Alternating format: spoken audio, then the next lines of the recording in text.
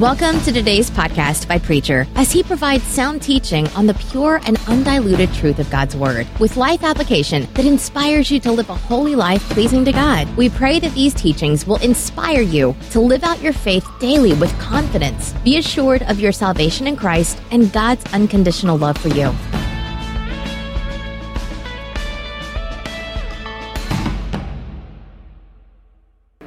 If you had your Bible and you wanted to read along, you would turn to the book of Acts, the 12th chapter, and beginning with the first verse, and you would find the writer making these comments. We usually think about the disciples as not having a sense of humor. I usually think of John as being one that had a sense of humor more than the others. But to look at Luke here, look at the one who has written these words that we recognize as being the Word of God. And see that he has written, now this is something that's already happened, and he's looking back on it, and now this is the account that he gives. And I see something here very unusual, but a great point and message that you and I need today. And this is the way it goes. About this time here, the king laid violent hands upon some who belonged to the church. He killed James, the brother of John, with a sword. And when he saw that it pleased the Jews, he proceeded to arrest Peter also. This was during the days of unleavened bread. And when he had seized him, he put him in prison and delivered him to 4 squads of soldiers to guard him, intending after Passover to bring him out to the people. So Peter was kept in prison, but earnest prayer for him was made to God by the church. The very night when Herod was about to bring him out, Peter was sleeping between 2 soldiers, bound with 2 chains, and 2 sentries before the door guarding the prison. And behold, an angel of the Lord appeared, and a light shone in the cell. And he struck Peter on the side, woke him, saying, "Get up quickly." And the chains fell off of his hands. And the angel said to him, "Dress yourself, and put on your sandals." And he did so. And he said to him, "Wrap your mantle around you, and follow me." And he went out and followed him. He did not know that what was done by the angel was real, but thought he was seeing a vision. When they had passed the first and the second guard, they came to the iron gate leading into the city. It opened to them of its own accord. And they went out and passed on through one street, and immediately the angel left him. And Peter came to himself and said, "Now I am sure that the Lord has sent his angels and rescued me from the hand of Herod, and from all that the Jewish people were expecting." Lord, help us to understand what you're trying to tell us this morning.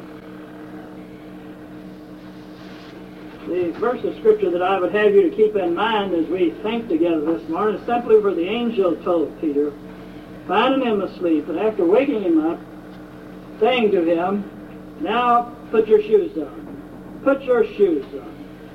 I don't suppose that we've had a greater number of women upon the face of this earth since the days of the caveman today that's going without shoes on. If you would go visit with me and you go into the average home, maybe not this time of the year so much, but certainly during the spring, summer, and fall, you go into the home and perhaps 75% of the little lady of the house will be walking around with her shoes on. So as she sees it's the preacher, she says, "Will you excuse me till I go and put my shoes on?"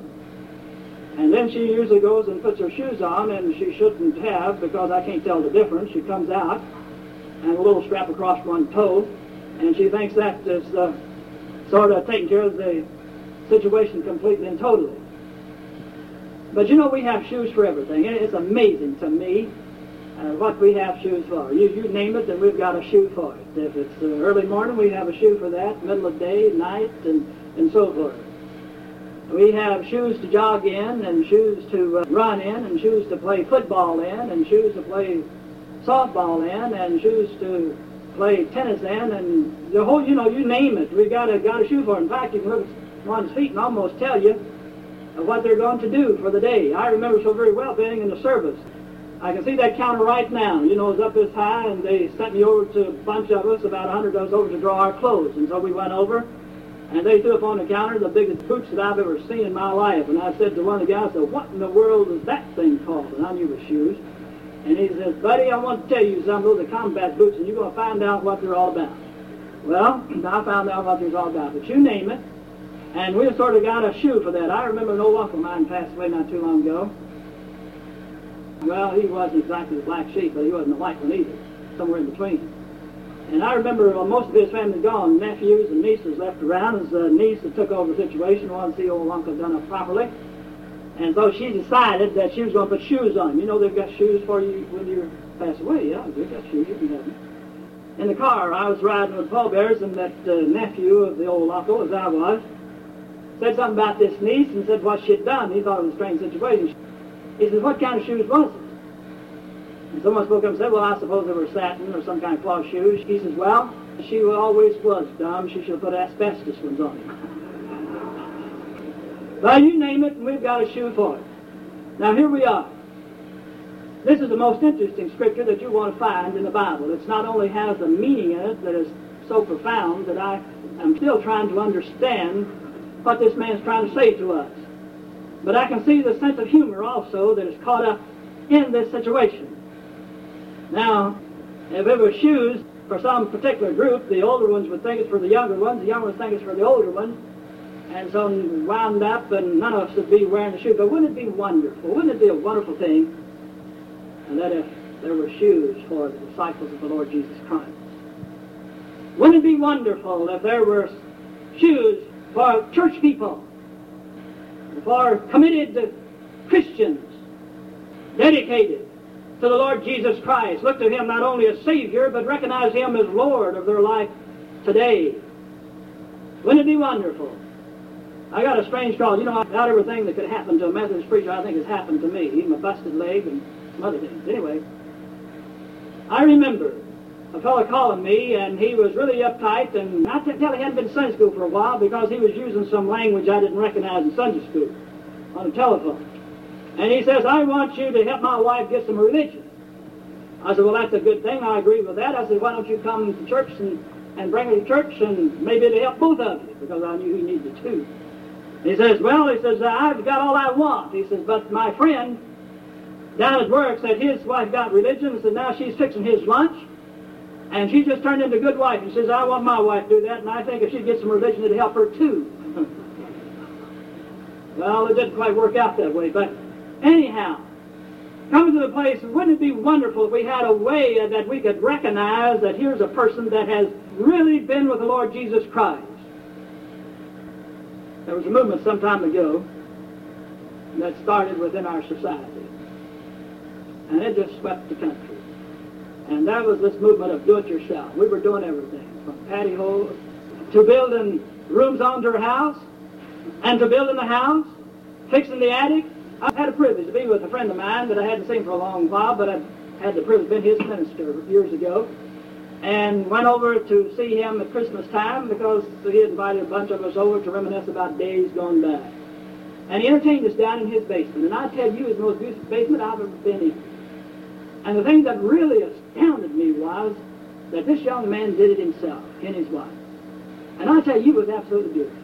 It was just the lighting and the paint, the woodwork, and the paneling on the wall was done in such a way, it was just absolutely beautiful. Wouldn't it be wonderful if this movement, it seemed it came right up to the church door and stopped. Wouldn't it be wonderful if this movement had penetrated the church? And whatever we see that needs to be done around the church, that instead of calling somebody and telling them it needs to be done, that we would accept the responsibility to see that it's done. Now, instead of thinking that we can hire someone to do everything for us, that we would see that we have a responsibility to God, and inasmuch as we're able to see the need, it might be that God's telling us to get on with the business and to see that it's done. Now consider with me the state of Peter. This is so interesting. Peter was in prison, and he had been there a long while. Now notice how close God cuts things. You know, the writer tells us Peter had been locked up for quite a while. And he was going to be brought out after the Passover. The very night before he was supposed to be brought out to the people. Lord, that's cutting it off close. The very night before he was supposed to be taken before the people, Now you got to understand there's a pretty critical situation. That old Herod had already killed one of God's children. And so he said, well, now I'll go a little higher on the totem pole. Let's get old Peter and throw him in prison. That delighted the people. Now we're going to bring him out after it's over. And it's going to be expedient for me to see that they kill him as well.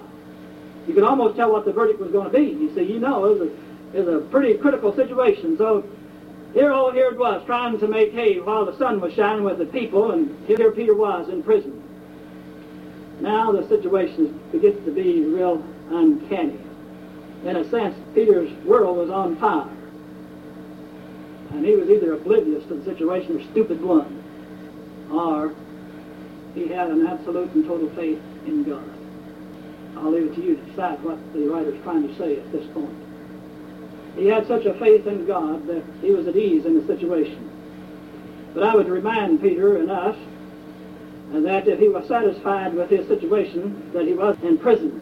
Oh, it was a nice enough place. There he could get his rest. He had probably 3 meals a day. And he had company of a sort.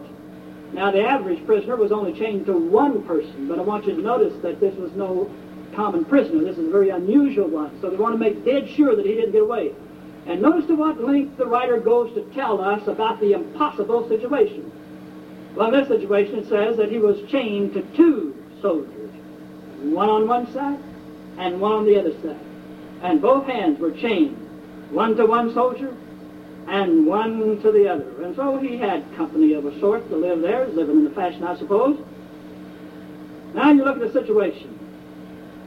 Peter, regardless of the situation, my friend, you're still in prison. Or maybe he came to the place where he figured there was absolutely no hope. None. There was just none. There was just none. A friend of mine called me on the telephone this past week and told me about a family that I've known 10 years ago that had troubles and difficulty. The young person in the family had blown their mind out, taking drugs and drinking alcohol, and had spent most of his time sitting in a chair and rocking all day long. And the mother got to the place where she couldn't handle the situation anymore and tried to have her son committed to the hospital. And then they had the test and decided that it couldn't be. And so the young man wanted to come home. Now he's not a young man anymore. The mother said, no, you can't come back home. Said, you can't cope with the situation. Said, you're a man now, and you need to make your own way. And so the son said, well, will you give me bus fare? So she gave him bus fare, and he went downtown, went out on one of the bridges and jumped off and hit the sidewalk and wound up in a very critical condition in the hospital. Did Peter come to a place where he looked at the situation that he was in, the guards, 2 locked doors, 12 soldiers guarding him, and looked at the situation and said, it's a hopeless situation. It's not even trying. It's an impossibility. And here the angel found him asleep. Well, we shouldn't be so surprised at that. That's not hard to believe. I've been a Methodist preacher long enough to know.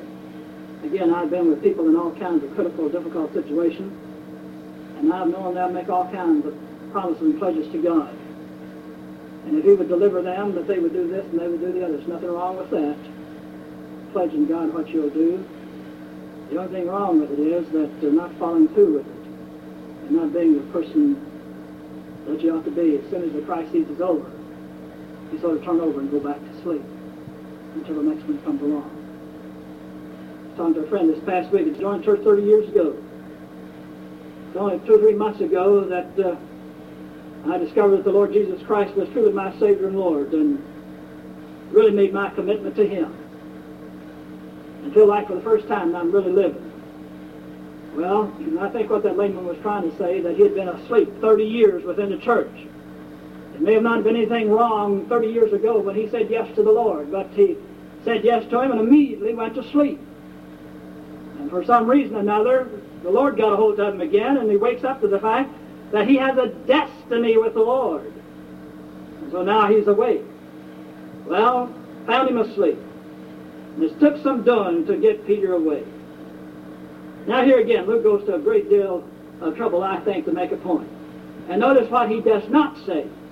He did not say that the angel went into the prison, and then where Peter was all locked up and chained, and found him stretched out there on the floor, sitting between these two guards, and whispered to him, "Peter, wake up, I've come to deliver you." And Luke doesn't say that the angel went over and shook Peter gently and said, "Peter, wake up, I'm here to get you out of prison." The only place within the Scripture that I know that this happened. And it says that the angel struck Peter. I think Luke was trying to be kind here a little bit. I think really what happened, the angel walked over and saw such a disgusting situation and saw Peter was asleep and not staying awake, hauled off and kicked him. Says he struck him. That's interesting. It's interesting to know that Peter knew that he was struck by the angel. He knew that he had been hit by the angel. What if Peter was some of us that had been struck in such a way that some of us do, and difficulty and hardship, and then we're delivered, and we turn over and go back to sleep. We make God all kinds of promises and forget it immediately. Or what if he had attributed to this being hit by the angel, said that the devil had hit him? Oh, that's smart. What did I do to deserve that? Brother, in this situation, not what he had done, but it was what he was leaving undone. Sometimes we as Christians are so quick to attribute to the devil what the Lord is trying to do to get a hold of us.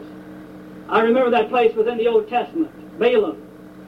How can we ever forget that scene? Here old Balaam was headed in the wrong direction, do something that God didn't want him to do, and God told him not to do it to start with. But he proceeded right on down the line as if God hadn't spoken to him. Something like we do. Why, just the way we do. And there he was riding his old donkey down the road. And there the old donkey turned aside and crushed his foot up against a rock, and Balaam had some choice words for that old donkey, and he looked down the road and saw the angel standing there with a drawn sword. You know what the angel said to Balaam? He said, "If that beast you're riding hadn't turned aside," he said, "you'd been dead now. I would kill you." You mean to tell me an angel of the Lord will say that to us? My friend says to Balaam, that's all I'm going. These troubles, crises that come to us, and we feel so sorry for ourselves. Why did this happen to me? It just might be the only way the good Lord can get a hold of us. To turn us around, to make us think, to put us on the road where we ought to be. Well, he kicked old Peter sleeping away there and says, "Get up and put your shoes on." Now, notice something too, the work of the Lord. A helpless, hopeless situation. Yeah, 12 guards, 2 locked doors, and 4 guards on 3-hour shifts guarding him at all times. 1 at each door, and 2 that he had to sleep between. If it's an impossible situation, my friend, that's it. Have you ever felt that way about the church? Impossible situation. When you think about the magnitude of our calling, when you think about what responsibility that God has given to us for this community, to reach the unchurched, to reach those that he's talking to, and they don't know yet that it's the Lord talking to them, but he's called us to witness to them. When you think about the responsibility that we have as a church to this community, it swamps my soul. When I think about the budget of this church, it's not a big one, big for us, over $110,000. Well, that's about $3,000 more than we did last year. Not much. But when I think about it, I think, oh, Lord, can we do it? But we did it last year. Impossible situation. We have an impossible situation. And I want you to know, dear ones, you take hope. It's always been so with God's people. He will take care of the doors. He'll take care of the chains. He'll take care of the walls. He'll take care of the Red Sea. He took care of the walls of Jericho. He took care of the fiery furnace. He took care of Pilate. He took care of the cross. He took care of death. He took care of the Lord Jesus Christ. An impossible situation, but not with God. And that's what this man's saying. Oh, not with God, with man. That is so. Now, in the last place, you notice something here. The work of Peter.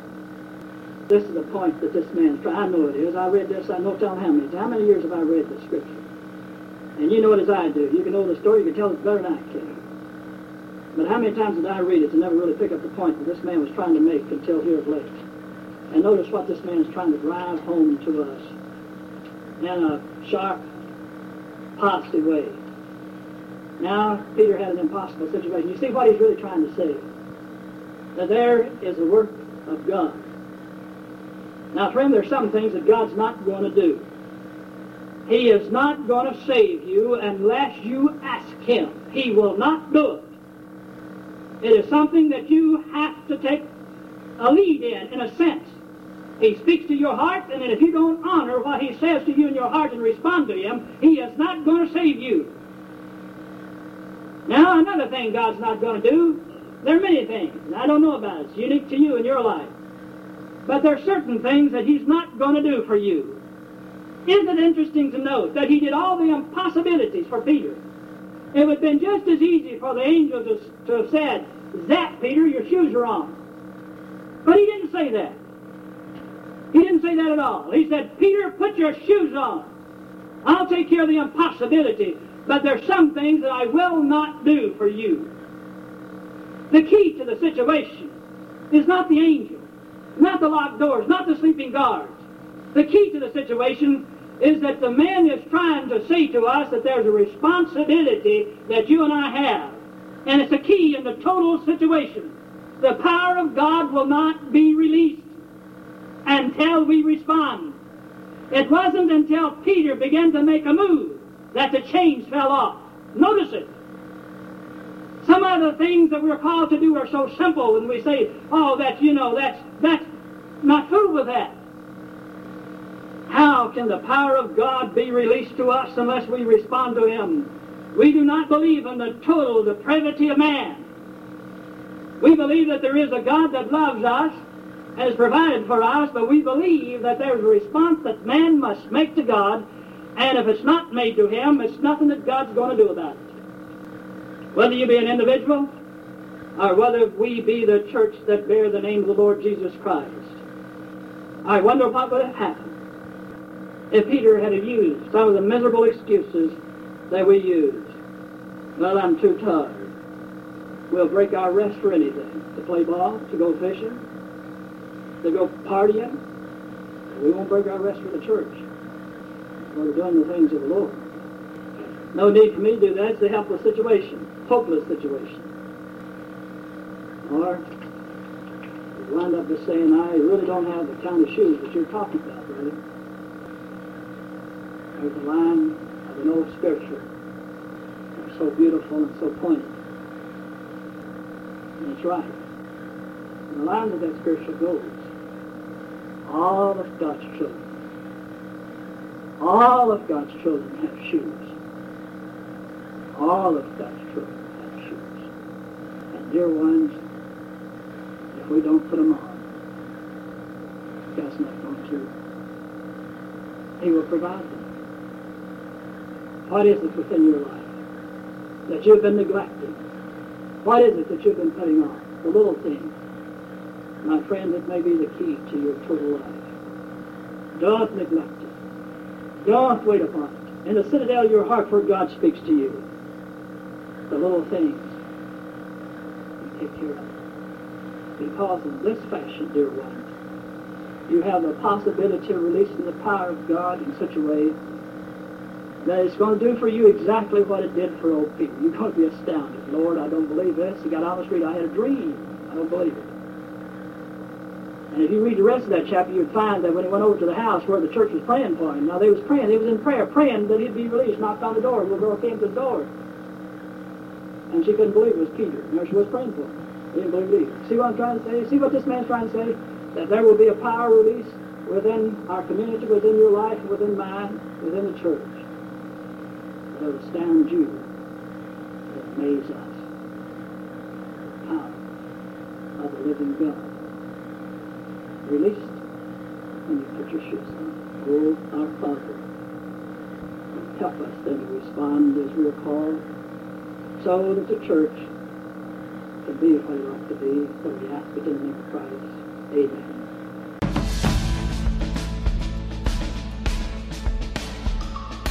Thanks for listening. Hope you were blessed. We pray the Holy Spirit will make you a doer of His words, finishing the work He started and making you more like Christ for the transformation of this world and preparation for heaven.